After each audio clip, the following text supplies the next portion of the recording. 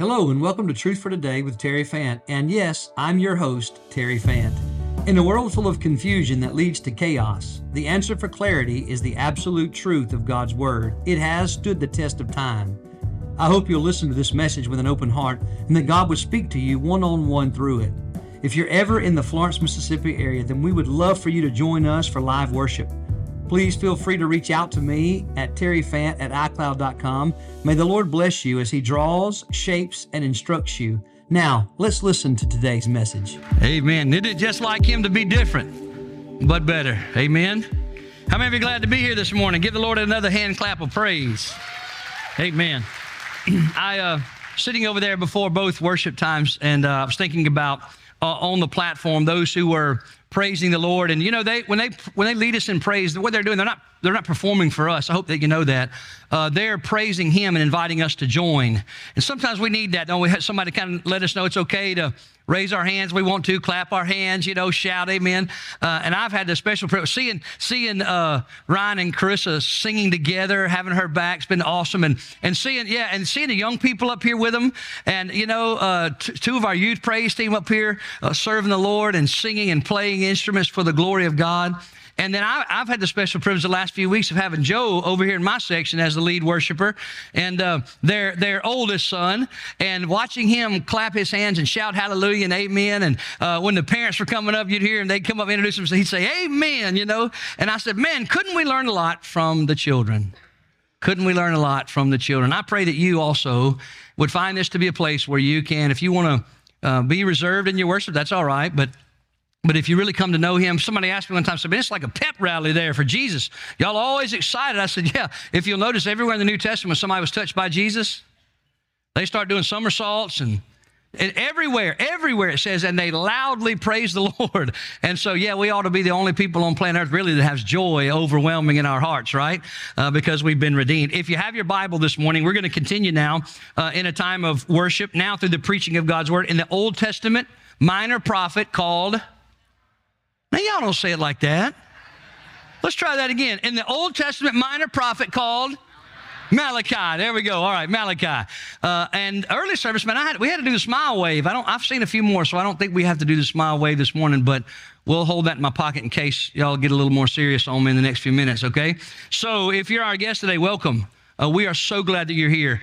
Our chairs are sort of, the chair backs that have the little QR code, they're kind of all over the map, but the chairs are back in here, amen, so you had a spot to come in and sit down. But if you'll notice, those around, if you're our guest, grab one of those and scan that with your phone, if you will, because we want to be able to minister to you better than just saying hey to you this morning, okay? And so if you have an opportunity to do that, you'll also learn that it may be a little different. I had a guy last week the Lord brought here, former Buddhist and not a believer, and he was talking about. He said, man, I loved it because he said somebody invited me in his place of business where he works. And he Ubered, didn't even have a ride, Ubered over here from about 30 miles away. And as I was riding back with him, he was telling me he said, this was a little different. I said, yeah, he said, there's a lot to take in. I said, yeah. He said, what really gets me is he said, I was expecting there to be like a Burger King close or a gas station. He said, man, what are all these people coming out here? He'd never been to church before. He's, like I said, former Buddhist. He said, what are all these people coming out? He said, man, there are people everywhere in the middle of nowhere. I said, you can't even get a sandwich anywhere. I said, no, I've learned this. I've learned that people have experienced enough of life to know the government can't help us and laws won't fix it. And no amount of drinking or any other thing this world has to offer will satisfy the longing of our heart. And people have finally started to see that God's Word has stood the test of time for thousands of years. And they're turning to Him and turning to the preaching and teaching of His Word. So thank you for making that journey, all right? And wherever you come, those people come from all over the place. Thank you for being here today. Sometimes I say we drive a little. Sometimes if there's a soccer coach that's somewhere good and we believe our kids can grow there, we'll drive. It's funny, we'll take our kids clear across the county. And so, hey, it's all right if you drove a little. Thank you for being here this morning. Now, Malachi, okay? We've been going through a series of messages that I did not in the beginning intend to be a series of messages, but, God, He's sovereign over all things. And have you noticed how we've preached through the whole book? Have y'all noticed that? Some of y'all are like, yes, we've noticed the whole book, all right? And so it's minor prophet, not because it's less important, but called a minor prophet only because of the duration, the length of it, okay? It's a little shorter. And so when you hear people talk about minor prophets in the Old Testament, you may not know your Bible, you may not even know the word prophets. Let me tell you, a prophet in the Old Testament was simply a mouthpiece for God. And so God would speak to the man, and the man would be God's representation to the people. God would speak to him, and he'd say to the people, this is what God said. But also the people would come to him oftentimes and say, hey, tell God this, or this is what's on our heart. And so he then, in fact, would go to God on behalf of the people. All right? Does that make sense? So now we know what Malachi's calling was from God. He was a prophet. All right? Now, we learned that this book is a book that he's dealing with them in relationship to the covenant. All right? Now, here's a question for the group. What is a covenant? A covenant is an agreement between two parties where both parties have. Come on now, y'all mumbling up in here. I know it's a little more folks in here this morning. It's all right. All right, we'll try that again, okay? We said that a covenant is an agreement between two parties where both parties have responsibilities. Now, a lot of people were sold this. Hey, pray this prayer, and you can be right with God and go to heaven, and that's all they ever heard. And they never heard that really salvation is a belief that leads to action of surrender, okay? And that the surrender and inviting Jesus to be Lord is entering into a covenant relationship. The two parties are then God and me or you or those of us who've been born again. So when we say yes and surrender to Jesus, we enter in a covenant relationship with God where two parties both have responsibilities. So God has responsibility in the covenant, but also we have responsibility in the covenant, okay? Now, somebody told me last week, I never even heard that. And I said, well, I'm glad that you're coming. You're learning. So the series we're talking about maybe covenant, right? He's been dealing with them about how they've been not holding up their responsibilities in their end of the covenant, okay? So let me just quickly review. My intro is no stories about life, but just to give you some background so that you know what we're talking about. Listen, context is everything. Be careful about the voices you let speak into your life. Anybody can take a couple of verses of scripture and make them say anything they want. But if they give you the context is king, the historical, what was going on, who was the author, what was going on with the people, then you can determine the proper interpretation. There are not many interpretations of the word. There's one proper interpretation. Different translations, meaning picking a different word in a language to mean the same thing. Everybody with me? You talk fast. I know. All right, so here we go. Now, Malachi's, he's speaking to people in Nehemiah's day. The people are coming back to Jerusalem. They're building the wall. They're getting back together as God's people, okay? And so Malachi's encouragement from God is to tell the people that they have not been holding it their end. But he started in chapter 1 with two reasons why God's people should be living their part of the covenant, all right? Do you remember what they are? Number one, it is the love of God. The love of God. He said, I have loved you. Remember, before he ever said, this is what you're not doing, and this is what you're not doing, and this is what you are doing, he says to them, hey, first of all, I want you to remember, I have loved you. I've loved you. Now, you and I, they're Old Covenant, Old Testament group, and the Old Testament covenant, same word. I love doing that every week. Somebody's like, oh, that's why the Bible says Old Testament, New Testament. Yeah. The Old Testament was one, if I was to summarize, I'd say it was steeped in the law. That's where God gave his commandments to man, right? And really showed man that we couldn't live all those commandments. And so that he had an Old Testament sacrificial system. You had a priestly line of people who would minister to the Lord on behalf of the people. They would have animal sacrifices, right? Yearly. Now remember, these animal sacrifices were like, somebody told me this a long time ago, and it really made it click for me. Those animal sacrifices of the Old Testament were sort of like making the minimum payment on your credit card and never touching the principal. Anybody know about that? Oh, I love those smiles around the room like, yeah, I remember those times, or maybe you're living that now. And so then Jesus came, the new covenant, and he was the fulfillment. He was the full payment. He was the full restitution. He was the full appeasement of the wrath of God on sin. And so then the principle was paid in full. And that's why Jesus said on the cross, the Greek word is, you're found in the Gospels as tetelestai, which means paid in full or it is finished. So it's in Christ our sins have been. I wish somebody smiled up in the house this morning. Y'all must not have sinned much in your lives. I've sinned greatly in my life, and I'm thankful unto God that Jesus erased the debt that I owed and makes me right with God. Okay. Now back. So you're saying, where are we at here? Well, they knew that God loved them because, well, they would draw near to Him and they would fade away. They would get themselves into a mess. They'd cry out to God. He'd send somebody to deliver them. They'd get walking with God. Things would go good. They'd turn their back on God. They'd get into a mess. They'd cry out to God. God would send a deliverer. It was a pattern, happened over and over and over. Sound like your life? Sounds a lot like mine. And so you look at them in the Old Testament, you're like, what was wrong with those people, man? And you say, oh, I'm a lot like them. And so God, in the midst of all of that, would say to them, hey, I've already proven to you that I've loved you. I've never given up on you. Every time you've called on me, I've been there. I've made covenant relationship with you because I love you. No, not because you're special or because you're really smart or tall or handsome or beautiful, but because I chose you. And so you should be my people. And so he says, I've loved you. Now, let me say something to you. You may be here today and you may be questioning the love of God because your life is difficult. You may be questioning the love of God because sometimes circumstances can be hard. Maybe you've lost a loved one. There's been a diagnosis.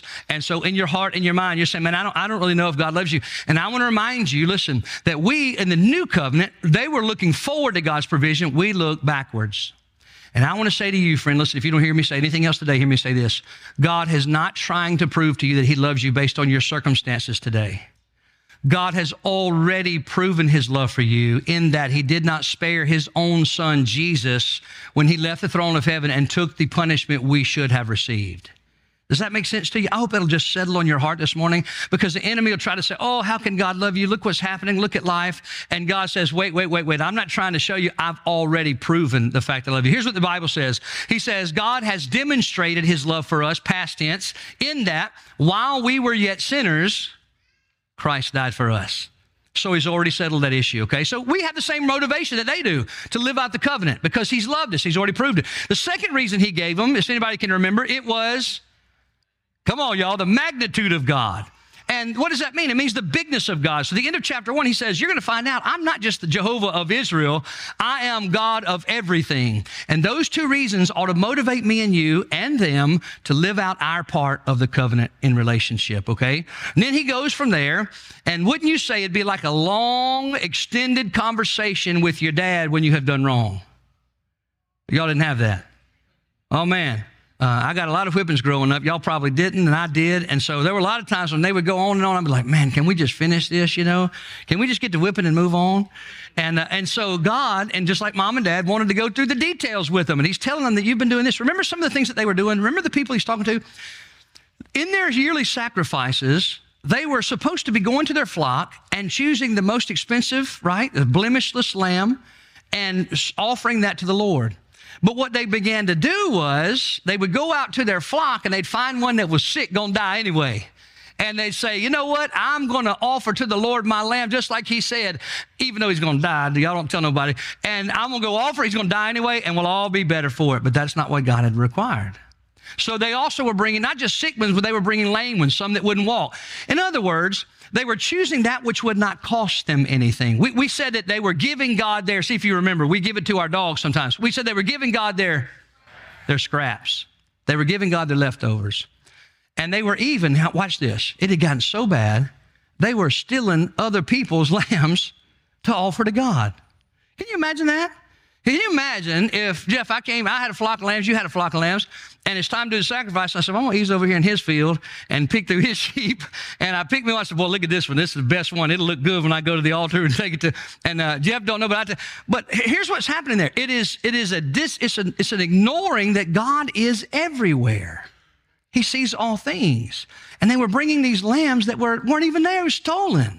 And so these people, you think God would have said, I'm done with y'all and fry them like crispy critters. But he didn't.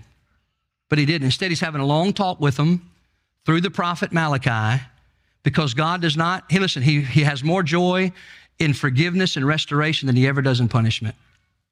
And so take heart of that this morning, all right? Now, we've had a long introduction, haven't we?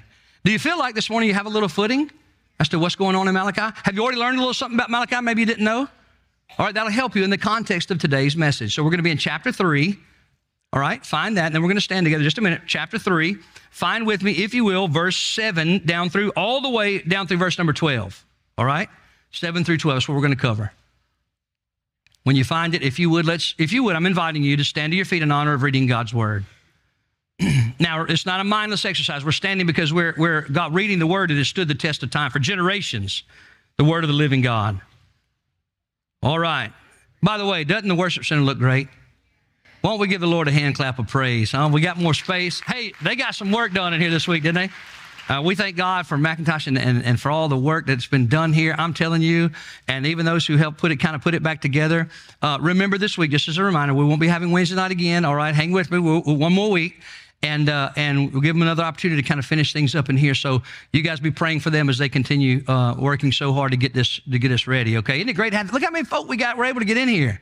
Some of y'all had to left a few weeks ago, and so we're glad that you have a spot today to celebrate the risen Lord with us and to grow in His Word. Okay, now Malachi chapter 3. All right, picking up in verse number 7. Yet from the days of old, your fathers, you have gone away from my ordinances, and have not kept them. Return to me, and I will return to you, says the Lord of hosts. But you said, now God's having a conversation. He's talking about what He's saying, and He's speaking on their behalf. You know why? Because He was there. And so He said, you said, in what way shall we return? And He answers it with a question. Don't you love when somebody answers a question with a question? You know what the purpose of that is? To make you think about it on the inside. So He gives them a question to ponder. Will a man rob God? That's a ludicrous question. It's an absurd question that a creature would rob the Creator. It didn't make any sense. You would even ask such a crazy question. But listen with him. He says, yet, and he answers it for they have time. Mom and Dad ever ask you a question before you got a chance to answer, they answer it for you? Yeah. He says, yet you have robbed me. But you say, in what way have we robbed you? In tithes? Y'all won't even read the word. Offerings. Now, pause for a minute. I'm going to look around the room, and I'm going to tell you, there's some people in here that are already saying, boy, we picked the wrong Sunday. And there's some of us in here, I know, I've been there. I remember. And there's some of us in here that's saying, man, I came for baby dedication, and that doggone, we got in there, and he preached on giving. If you'll just listen to me for just a second, if you'll ask the Lord to help you lay that down and just have an open mind and listen for what the Lord's going to say to you today, I promise you, you're going to get something better out of it. Okay? Just listen for what He's going to say to you about it. Help you to understand something about it today, okay? All right, picking back up. He says, will a man rob God? Then he answers, yes, you robbed me. How? Tithes and offerings. He goes on to say in verse 9, yet you are cursed with a curse, for you have robbed me, even this whole nation. Bring all the tithes into the storehouse. Now that helps us to see maybe they were bringing some were bringing, but he says, bring all into the storehouse, that there may be food in my house, and try me now in this, says the Lord. If I will not open for you the windows of heaven, well, this sounds good. Come on, somebody. And pour out for you such blessing that there will not be room enough to receive it. And I will rebuke the devourer for your sake, so that he will not destroy the fruit of your ground, nor shall the vine fail to bear fruit for you in the field, says the Lord of hosts. And all nations, listen to this last verse, all right? And all nations will call you blessed, for you will be, I love this phrase right here, and you will be a delightful land, says the Lord of hosts. Let's pause for a brief word of prayer. Would you bow with me for just a moment? Somebody said, man, we done prayed 4 times today. Yes, we are dependent upon the Lord. We got nothing to say without Him, and nothing good will be accomplished unless He does it. Okay, so let's talk to Him. Father, we thank you this morning for the preaching of your word. And God, I ask you today that you would empower me again, a weak and beggarly vessel, less than ordinary guy. God, put on display that you really can call anybody, use them any way you want to, anywhere you want to use them, anytime you so choose. I thank you for that. Lord, I stand boldly and confidently today because I'm not saying something that I said. I'm telling the people, I'm sharing with us what you said. So, Father, would you help me through the gift of preaching in your Holy Spirit to bring this to a place where every person understands, the youngest to the oldest, most educated to the least, that, Father, we take it in like our daddy's talking to us and enlightening us and encouraging us for the benefit of transformation. Now, Lord, would you also tune our ears to hear your voice? Help us not to be distracted by anything. Lord, help us to celebrate the crying of children and the young folks among us. And God, would you help us to not be a distraction by getting up, moving all around constantly. Father, speak from heaven. We're listening.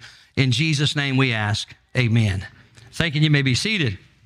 Now then, we're going to rewind back to the beginning there, back to verse number 7, and make sense of all of this. Interesting, isn't it? That after talking about giving him leftovers and scraps, that he would get too close to the end of this message, and he would deal with them about what they had been offering to him, okay? Now remember, once Malachi closes the book, all right, there's a long time before God says anything to man again. Anybody know about how long? Well, y'all been listening every week. About 400 years of silence from heaven where God speaks through no prophet And so what we find then after that, the next word that comes from heaven comes in the form of God's messenger angels to Zacharias and Elizabeth, who are going to have John the Baptist, and to Mary, who's going to have, you know his name, say it, Jesus, all right? And so that we see this. So listen, I would say this way. Wouldn't you agree with me? Sometimes a person's last words have a whole lot of emphasis and weight. And so let's listen in this morning, okay? Going back, Roman number 1, and you notice, write this down. We're going to look at it verses 7 and 8, okay? God desires, now listen, I want to help it make sense after you write it. God desires heart return. Heart return. Now, when he says return to me, he's not just saying get back in line with your actions. What he's saying is, I want your heart to be close to me. You can do action on the outside, but God says, I want your heart to be where I am. I want to be the treasure of your heart. I want to be the love that makes your heart beat and where you invest your time, talent, and treasure. So read with me, if you will, verses 7 and 8, all right? Here's what God says. Yet from the days of your fathers, you have gone away from my, listen to this phrase here, ordinances. Don't you love that word? Don't you wish you had more ordinances in your life? Huh? Anybody wish you had a little more ordinances in your life, that you just have to have? And so God says, I've given you these ordinances, but let me give you one of those just so that you understand what he's talking about. Write in your notes, Deuteronomy chapter 8, verses 17 and 18. Here are some of the ordinances that he's talking about that I gave to your fathers that you've walked away from, okay? What are they? Here's some of them. All right, in Deuteronomy chapter 8, God has promised his people he's going to send them to a land flowing with milk and honey. Right? And now they're there. They're there, and he says, I'm going to send you there, and when you go there, I'm providing for you. And you're going to have homes. They're going to be nice. You're going to have a lot of vegetables and fruit the land's going to produce for you. It's going to be wonderful. That's what God said. When he told them to cross that river Jericho with Joshua, he said, that's what I'm promising you. But he tells them, when you get there, here's a warning from God. And by the way, God's warnings are his grace. You listen to me. Write that somewhere. God's warnings are his grace. Our flesh gets offended because we're like little toddlers, but God's warnings are his grace, okay? So back there, he says, when you get there, you have all that, and I provide all that for you. Don't forget me. Don't forget me. You and I have a tendency to forget God when things are going really, really well, and remember him when things are going really, really not. And so he says, when things are going really, really good, and they're going to, don't forget about me. And part of the way that you're going to remember me, well, let me just first give you what they said. Let me give you an illustration. When Tina and I first got married, we had a little 3-acre plot of land out in Raymond, and we had a little single-wide trailer. And, man, it was so thick, and we cleared that and got moved out there. And I remember, now, y'all be gracious. Some of y'all don't know me. Listen, you thought I was born a preacher. I wasn't.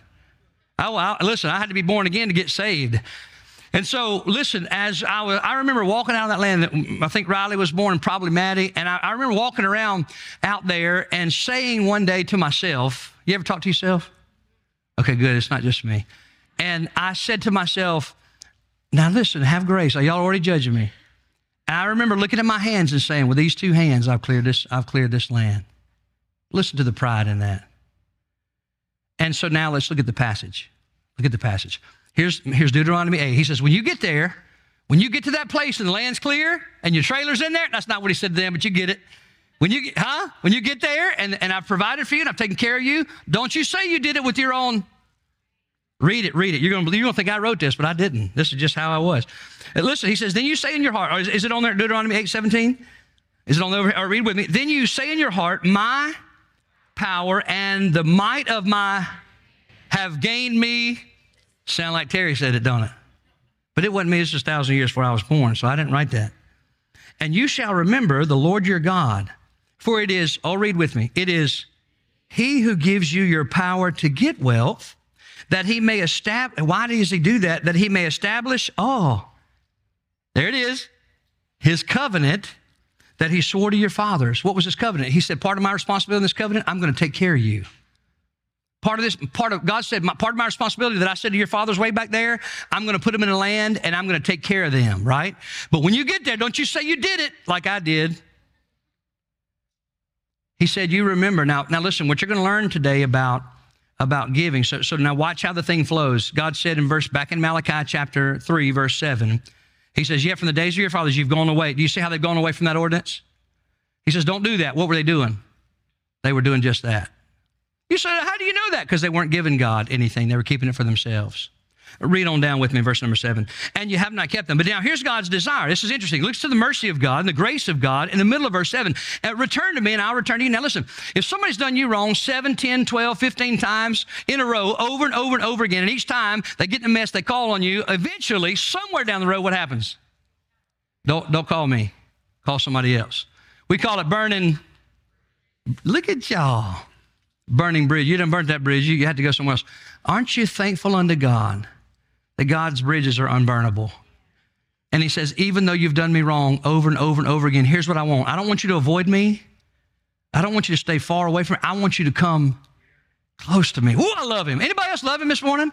I love him. I can't believe he still loves me. I've given him every reason to give up on me, and yet he won't. I love him. Let me read on. All right, into verse number 7. But you said, now watch this. God says, here's my desire. But you've been saying to yourselves, in what way shall we return? So let's just for a moment imagine that they are being sincere. They're saying, okay, God, you're telling us in all these other chapters, all that we've done wrong. How are we supposed to draw back near? Now, what he says next, and the statement I'm going to make is going to blow your mind. It was really hard for me this week. I wrestled through it. Let me explain. If I said to you, you need to draw near to the Lord, and I'm going to use Daniel as an example, and I don't know the Lord, Daniel, and I came to you sometime, and I said, Daniel, I hear people say, draw near to the Lord. How can I do that? You probably wouldn't tell him by giving. Give some money. They'll run from you, right? You'd probably tell them, if they said, how can I draw near to the Lord, what would you say? Pray. Talk to him, Spend some time in the Word, right? I mean, how many of y'all would say the same thing Daniel did? Talk to him, prayer, and time in the Word. That'll be the number one answer. But what you're about to find out is that God's people, and this is the main idea of the whole passage, God's people draw near to him through giving. Now, when I wrote that down this week, and I'm studying through that, I said, that just sounds so weird to me, because listen to me, I've been pastoring for over 18 years, and I've never made that statement to another human being. You can draw near the Lord through giving. And so God's taught me something this week. Aren't you glad we're all teachable all the way until we go home? We should be. And so now watch this. Let me show you, because some of y'all are like, what? Hang on. So they said, how can we draw near? And God poses a question. And the question is, what does he ask them? Will a man rob God? Now that's interesting. We went from talking about how to draw near, and God says, well, let me ask you a question. Would a man rob, would creature dare rob creator? And if I was to ask you that, hey, y'all think that the creature would ever rob for the one who created? And we would say, that's ridiculous. No way would it. And so he doesn't give them time to answer. He answers for them. And he says, what's his answer? You have robbed me. Now, notice, why did I make that contrast? The first word of that next phrase helps us understand. He said, yet. Now, the reason he said yet was because in their minds, they're thinking like, man, no way would the creature rob the creator. No way would God. I mean, man rob God. No way. And he says, yet, on the contrary, you have robbed me. And then watch, and he says, now, and you say, your question now, next is, well, how have we robbed you, God? And so, again, he doesn't give them time to answer. Notice what he does. He answers for them. And what does he tell them? In tithes and offerings. Now, look, some of y'all looking at the carpet and getting all mumbly on me. Don't do that. You're about to learn something. I promise you, when you leave out of here, you're going to say, oh, man, I learned something today.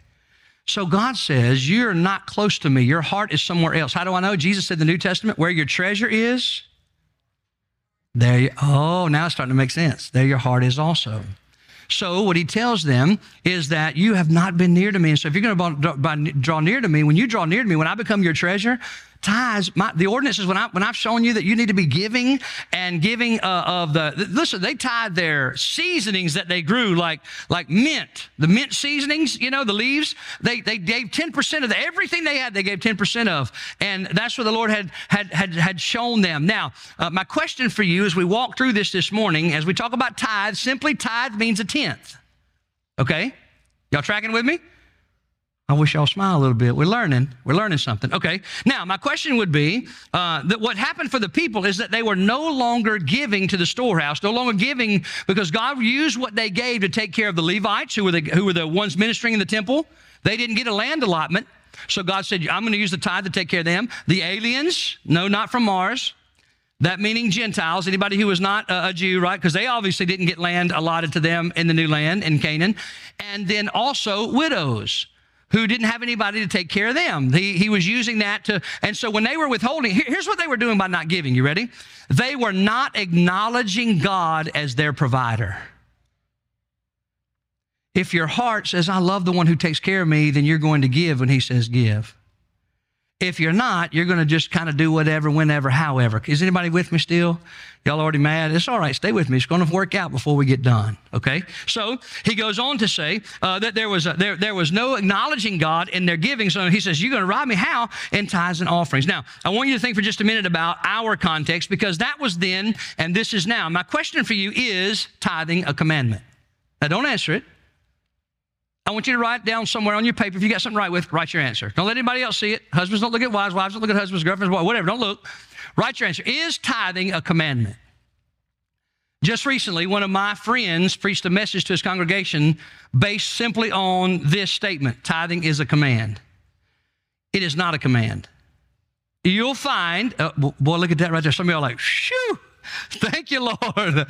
And let me say this to you. Isn't it amazing that we would ever think about relief that we don't have to give to the one who's given everything for us?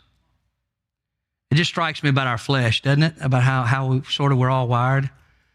So you say, how do you know tithing is not a commandment? Well, the first example of tithing we see is found in Genesis chapter 14, verse number 20, way before God ever gave the Levitical law to his people. It is Abram, we know better as Abraham later. He gives a tithe of everything he has to Melchizedek as an act of worship, right?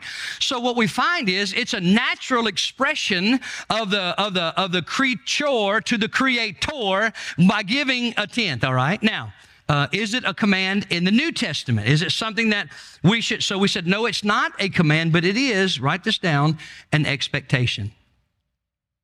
Okay? Now let me show you. We're learning. Let me show you. Who taught in one sentence about tithing in the New Testament? His name is Jesus. And it's found in Matthew 23 and verse number 23. Listen to what he said. He's addressing a group of Pharisees and scribes. They were the legalists. So on the outside, they followed the law to a T, okay? And Jesus is going to address them, but they weren't very loving. They weren't merciful. They weren't gracious. Is y'all tracking with me? So they were doing the tithe part really, really good, but they weren't loving people and they weren't standing up for righteousness and justice, okay? Everybody with me? So let's see what he says to them. Matthew 23:23. Woe to you, scribes and Pharisees. And what does he call them? Hypocrites. Why? For you pay the tithe, there it is, of mint, which is some leaves they grew for seasoning, all right? And anise and cumin, right? So you're tithing all the stuff, and you have neglected the weightier matters of the law. What are they? Justice, help me, mercy, and faith. So you're doing this, but you're not doing that. Everybody with me so I can move on? Yes, nod your head, yes, I know you're still awake, all right. So we have, you're doing this, you're tithing all the little small spices in your cabinets, you follow with me, but you're not following love and justice and mercy, okay? Now, let's see, how does Jesus address this? Does he say you shouldn't do this, you should do that? Does he say you should cut back on this and start doing that? What does he say to them? Let's read. He says, these you ought to have. So what you are doing, you ought to do, you should do, without leaving the others undone. So I would ask you, is tithing mentioned in the New Testament? You would now say, yes. If I said, who mentioned it? You'd say, Jesus. And if I said, well, Jesus said we're not supposed to tithe, you'd say, false. He said we ought to, we should. Okay? So it's not a command, but it is, in fact, an expectation. Now, why do you think, I just want us to think through something. I heard Piper talking about this, Pastor. He think about this for a minute. Why do you think Paul never used, this is the greatest passage in the Old Testament that deals with tithing. You can't misunderstand anything in there, right? And watch your faces. Y'all just sort of interact with me a little bit, okay? What do you mean by that? There's no gray area. He says, you're robbing me. How? By tithes and all. Okay, well, that sort of summed it up. You can't miss the point here, right? So why then did Paul never take that passage when he's asking churches to give to fund the mission that he's living? Because he did ask them. Numerous times he would plead to churches to say to take an offering, to take up an offering, to fund the mission that he was going around planting churches and sharing the good news, because the mission costs money. I've told you that. It did back then, it still does today. So why did Paul not use this Old Testament teaching every time he addressed giving? I'm going to tell you what I believe and what I think the scriptures support is two particular reasons, all right? Because there's two major sins that living based on this law will produce. Now, Paul had taught that we don't live under law, we live under grace. Don't we love that word? And so what happens is, number one, we try to live that law, and it produces the sin. Here's two main sins associated with tithing. Number one, self-righteousness. Not too long ago, I met an individual, and after about 15 to 20 minutes with this individual, I could determine he was not a very nice person. You ever meet anybody like that? I know nobody in here is like that, but I know that you've probably met some people like that, right? Unfriendly, unkind. People that would come up, he was rude to them, talked with some of his children. He had just treated them terribly. And yet we were talking, and we were talking about, when people find out I'm a preacher, the game changes. So that's why if you're ever with me and some of your friends come up and I don't know them, I'm not going to say, hey, I'm Terry, I'm the pastor. I don't do that. I like to just be Terry, because there's really only one who sits on the throne. And I don't like people to get all weird around me and start putting masks on and acting different, And so he's talking, and he's talking, he's talking bad about it. And when he finds out I'm a preacher, the switch flips. Y'all know what I'm talking about? Swoop! And all of a sudden he's saying some verses that he knows. And he said, I'll have you know that I have tithed my whole career. And I'm thinking, you play NFL, or what do you mean your career? And you could see the self-righteous attitude that he had never missed giving his 10%. And somehow maybe that was going to assign him a certain room in heaven. And my friend, listen to me. The only hope you and I have of being right with God is the blood of the Lord Jesus Christ.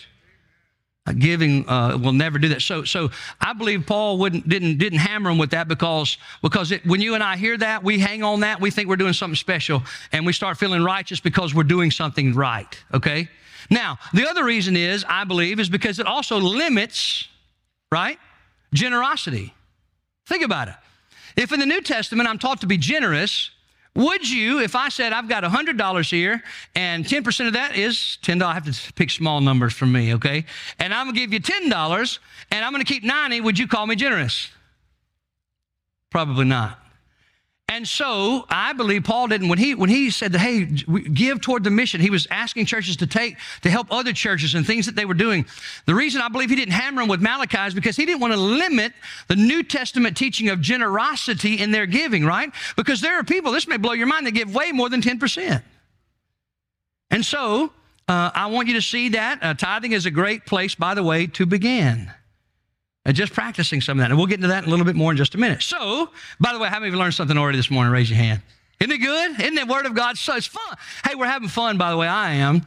I'm learning, right? And I know God is still working on me. By the way, none of us in here are finished products. So if you think somebody left or right or your front or behind you is more better than you are, more better, listen, they are, in fact, at best, saved by grace and a work in progress. And now we can take a deep breath and learn some more together. Y'all ready? All right, here we go. This is yes. Come on now. All right, come on. Here we go. So number 2, in your notes, we said Roman number 1, God desires heart return. He says, your heart is not close to me, and I can see it in your giving. You're not acknowledging me as your provider because you're taking your provision and you're keeping it all for yourself. Oh, sound like anybody in here? Could that be you that he's talking to today? Number 2, to ignore God in provision comes at a price. To ignore God in provision comes at a price. Let me show you, verse number 9. So remember, we find in Proverbs 3, 5, and 6 that we're not supposed to lean on our own understanding, right? But to trust in the Lord with all our heart and in all of our ways, acknowledge Him. How do you acknowledge God as your provider? You give. They weren't giving. In essence, they weren't acknowledging God as their providers. We did this with our own 2 hands. I built this business with my own. I built this house. I earned my own living. I did this with my own 2 hands. And that's where they were. Now, listen to what he says in verse number 9. You are cursed with a curse because you've robbed me, even this whole nation. He says, all of you are participating in robbing. Your heart is not close to me. You're not honoring me as provider, and so you're keeping it for yourself. Now, I wrote it like this, to ignore God in provision. That's how I wrote it. Sounds nice and gracious. God called it robbing Him. You see how those two are related but sound different? So ignoring God in provision is, in his essence, to rob him. It comes at a price. Let me give you an example. Write this verse in your notes. And we're almost done. Hang with me. Write down Haggai chapter 1, verse 6.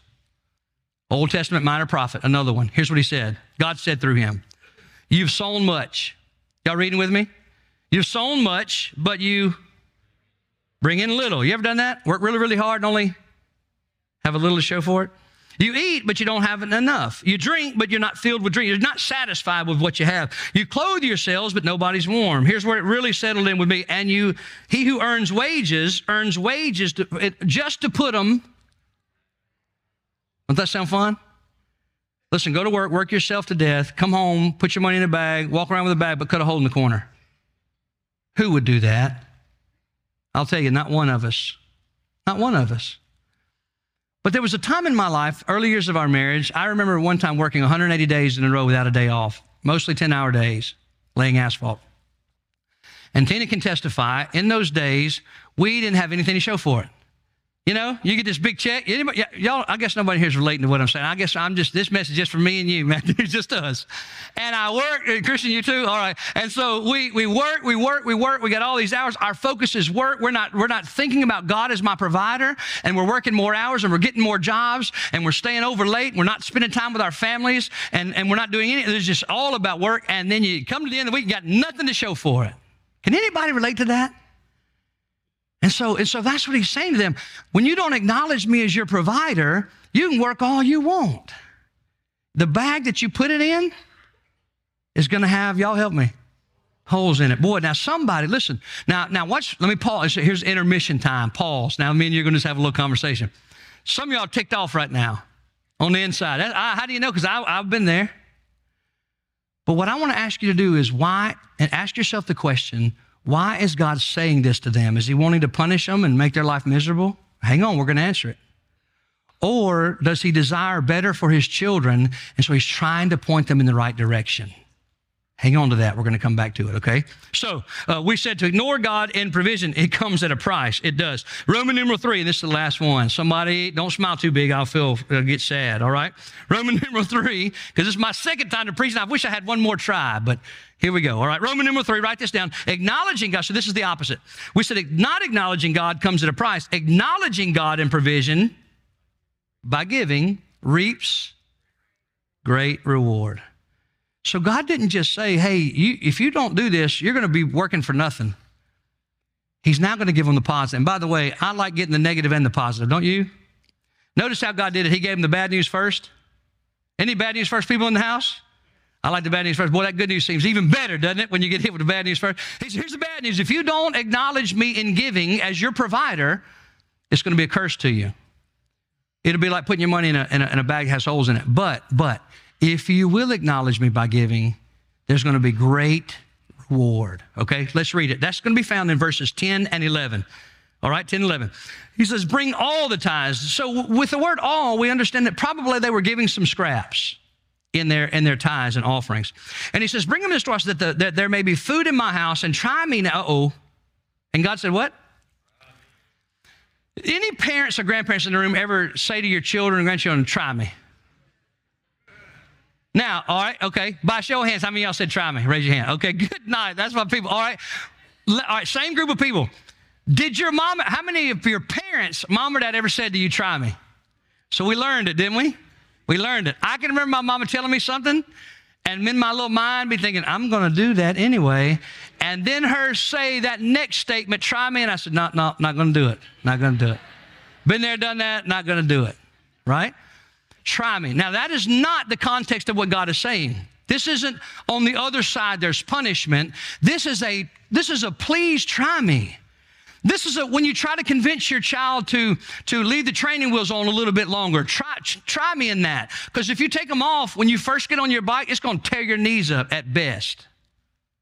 Is anybody flowing with me what I'm trying to say here? So what we have is a father who's saying to his children now, hey, I want to invite you into something that is going to be a blessing and reward to you. If you'll acknowledge me through provision as your provider by giving, I'm going to bless you. I say it like this, bless your socks off. Now let me explain 2 particular ways, okay? Number one, Write it down, bountiful return.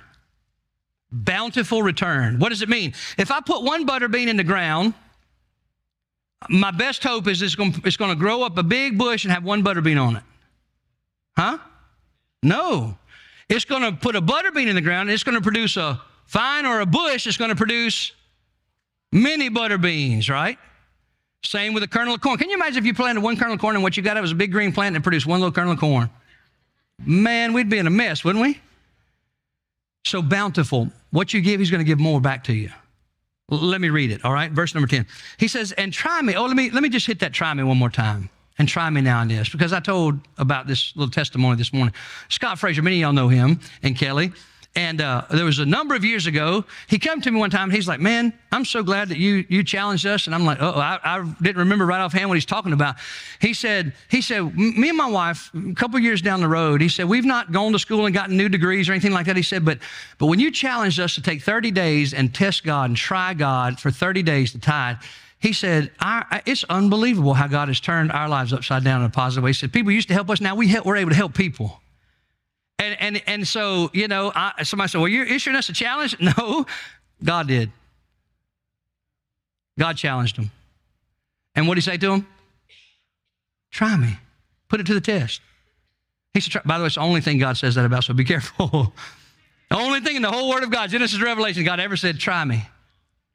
This, he says, try me. But why? He wants us to reap the benefit. I don't understand it. They had done God wrong how many times? I say this all the time. We can do anybody like we've done Jesus, and yet he still says to us, come on, try me. I'm going to bless your life. I want to bless you. So we read down a little bit. So there's bountiful blessing. He says in verse 10, try me now, and this says the Lord. So what it becomes then, now, so far he's dealt with the heart. I can't even make a heart because of my wrist. Y'all go with me. Okay? Yeah, thank you. So the heart, he's dealt with the heart so far. Return to me, draw back to me. How? By giving, showing that you really love me as your provider, and it shows in your giving. Now he's dealing with them in the issue of faith. Try me. Now, I remember when I was 21, 22, Tina and I were first early in our marriage, and I remember the first time I started thinking about tithing, and I thought, ain't no way. You know, because Riley needed diapers, and we had, I remember thinking, now, you're either going to live your life on logic or faith. And the Bible says it's impossible to please God except by faith. So he says, now I've been talking about your heart has been far from it. It's proven in where your treasure is. But now I want to show you it's an issue of faith. If you believe me, you'll try this. And so then it becomes, I remember, well, I was a very logical person. I know that probably surprises some of y'all. But logic, here's what logic says. Logic says if you give me $100 and I have 10 in my hand and 90 in this hand, logic says I have to answer a question. If I take this $10 and give it to the work of the kingdom, to the Lord, is it worth more? Is it going to be more beneficial? Is it going to be multiplied more in the turning it over to the Lord, or is it going to be worth more in my hand? Logic says that's an easy question. If you take the $10 out of my hand, it's not in my hand anymore. And therefore, logic says 90 is less than, I wish y'all would participate with me. 90 is less than 100. And so logic will keep you from ever trusting God and living your life by faith. And it'll never be a life experiencing the power and faithfulness of God. But on the other hand, here's what he's offering. He says, if you'll just trust me, if you'll believe me, there's going to be bountiful reward. He says so much. That's what he says next to him. He says so much, so I'm going to open the floodgates of heaven, and I'm going to send so much in your life that you won't even have room, come on somebody, to store it. What's he saying? He said you'll have enough to give to people. You'll have enough to give to help people. You'll have even more to give, you see? You'll have even more to help and bless and use for the kingdom and to bless other people. You see that? He's saying if you'll trust, but it's a faith issue, and you'll have to trust me. And so the question is, you believe him or you don't. If you don't, the $10 will stay in yours. If you do, wish y'all smile with me. I know it's too simple. We wish it was a little more complicated, don't we? It's just so simple. Okay, moving on. Finally, number two, all right, number two. Said two things, acknowledging God and provision by giving reaps great reward. First great reward, bountiful return. Verse number 11, number 2. And we're almost done. Y'all hang with me. Protection from the devourer. Now, quick logical question. How many of y'all wish that the devourer would take residence in your home. Just camp out. How many of you would like for the devourer to camp out in your marriage? What does a devourer do? It devours. A devourer steals, a devourer kills, and a devourer destroys. Oh, it sounds a lot like Jesus' description in John 10:10 of who? The devil, Satan. He said the thief doesn't come except to steal, kill, and destroy. Now watch what he says here. This is beautiful. Talk about the great reward of just acknowledging God as my provider by giving. In verse 11, and I will rebuke the devourer for your sakes. Now what that means is, if I'm saying, God, you've given all this to me anyway, I'm going to continue to turn it over and give it to you that you might use it and trust that you're going to continue to give back so that I can continue. Does that make sense to you? So I'm no longer a dammed up body of stagnant water where things die. I'm a flowing river where the blessing of God's coming in and going out, coming in and going. You see that? And what he says is, if you'll do this, I'll rebuke the devourer. So then let's flip the coin over and look at the negative side. What is the negative side of that? If we don't, come on, y'all help me. We all smart people. God will not rebuke the devourer, and therefore he'll camp out in your home, your marriage, and your finances, and he's stealing, killing, and destroying. And it's not, listen, it's not because it brings God joy. If it was, God would never tell us this. He'd keep that hidden, and we wouldn't get to make a choice. And the devourer, if God took pleasure in the devourer devouring our lives, he would never give this gracious instruction to a people who have rebelled against him so many times. And that, it's not, and by the way, I'm pointing back at my Bible, but I really need to be pointing at me. He would not be having me here this week studying that, saying to me, Terry, even though you've walked, you've done wrong, I'm still saying to you, I want to show you if you'll trust me. And so as we're walking through that devourer for my sake, and my question that I would pose to you is simply this: could it be that the devourer is having a heyday in your finances and in your marriage and in your relationships is because you've not acknowledged God as your provider? How? How can I do that? By giving. Some of y'all learned some stuff today. Come on. If you've learned something today from Malachi, raise your hand. Just slip it right up in there. Oh, yes. Amen. It was worth coming today. Now, let's finish, okay? One verse. Read with me. He says this: if you'll now do that, protection from the devourer, all that he offers to me and you. Closing statement would be in verse number 12 in this particular section. He says, and all the nations will call you blessed, and you will be a delightful land. And I don't know about you, but I would love for God to talk about me and you that way. Man, he or she's a delightful, or how about as a faith family? Hickory Ridge is a delightful land because they're not selfish and greedy, but because they acknowledge their provider by giving of their time, talent, and treasure. Now, here's my closing question. Please don't pack up, because this is where it's all going to reside. Don't pack up on me. All right, here it is. How could God look at these people and say, acknowledge me by giving? Acknowledge your love for me by giving. How could God dare say that? How could God dare sit on his throne and look down at those people and say through Malachi, acknowledge your love for me as your provider by giving? How could he dare say that? Who in their right mind and heart could ever look down at creation, we're weak, we're beggarly, and ever say to us, acknowledge your love for me by giving? I'll tell you, according to John 3:16, you know what it says. For God so loved the world that he gave. Stop right there.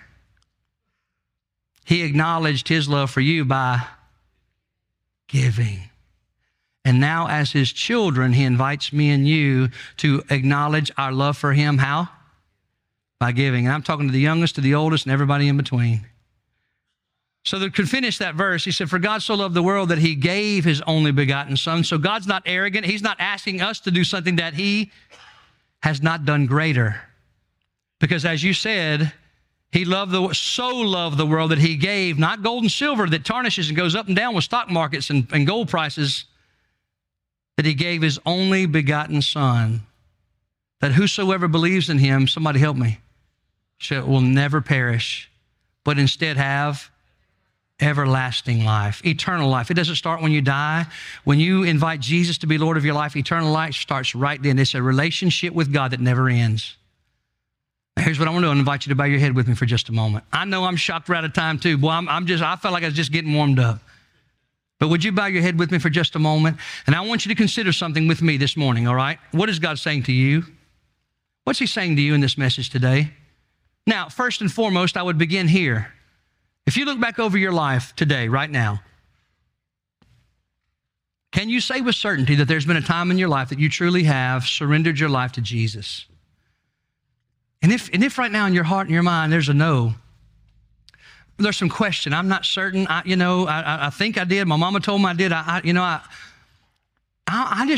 know I've been praying for you since early this morning that today the message about giving, the only thing you would hear, you didn't hear any of that other stuff. The only thing that you would hear is that God loved you so much that he acknowledged his love for you, that he gave his son for you. And what he says to you today is to come. I'm so glad he didn't say go. He says come. Come to me. And today, right where you're seated, man, woman, boy, girl, if the Holy Spirit is nudging your heart and you're looking over your life, and that's never happened for you, did you know that right now in this moment you could be saved? You could be born again. Listen to me. You could come in here lost and separated from God. You can walk out on the same sidewalk, born again and forgiven, like you've never committed a sin. Are you kidding me? That's what God offers you. If you'll believe on the Lord Jesus in such a way, not just to repeat a prayer, but to say something like this: because Jesus died for me and rose again, I want him to come and be number one in my life. I'm just going to be quiet for a minute. I wonder if there are a brother or sister in the house that might come to the altar and pray. You might be saying, well, that concrete's going to be tough on my knees. We thought ahead for you. We've got some little pads all the way across the altar. And so I just want to invite you to come. I wonder if anybody would come. I know there are people in this room who are lost, have never been born again. I wonder if you'd come and just petition God to save them. I wonder if you just come to the altar and begin to pray, God, would you bind Satan? Don't let Satan trick them. Don't let him play games with their head, but Lord, instead help them today to give it all over to Jesus. Matt Greer this morning fully surrendered his life to Jesus in the early worship time.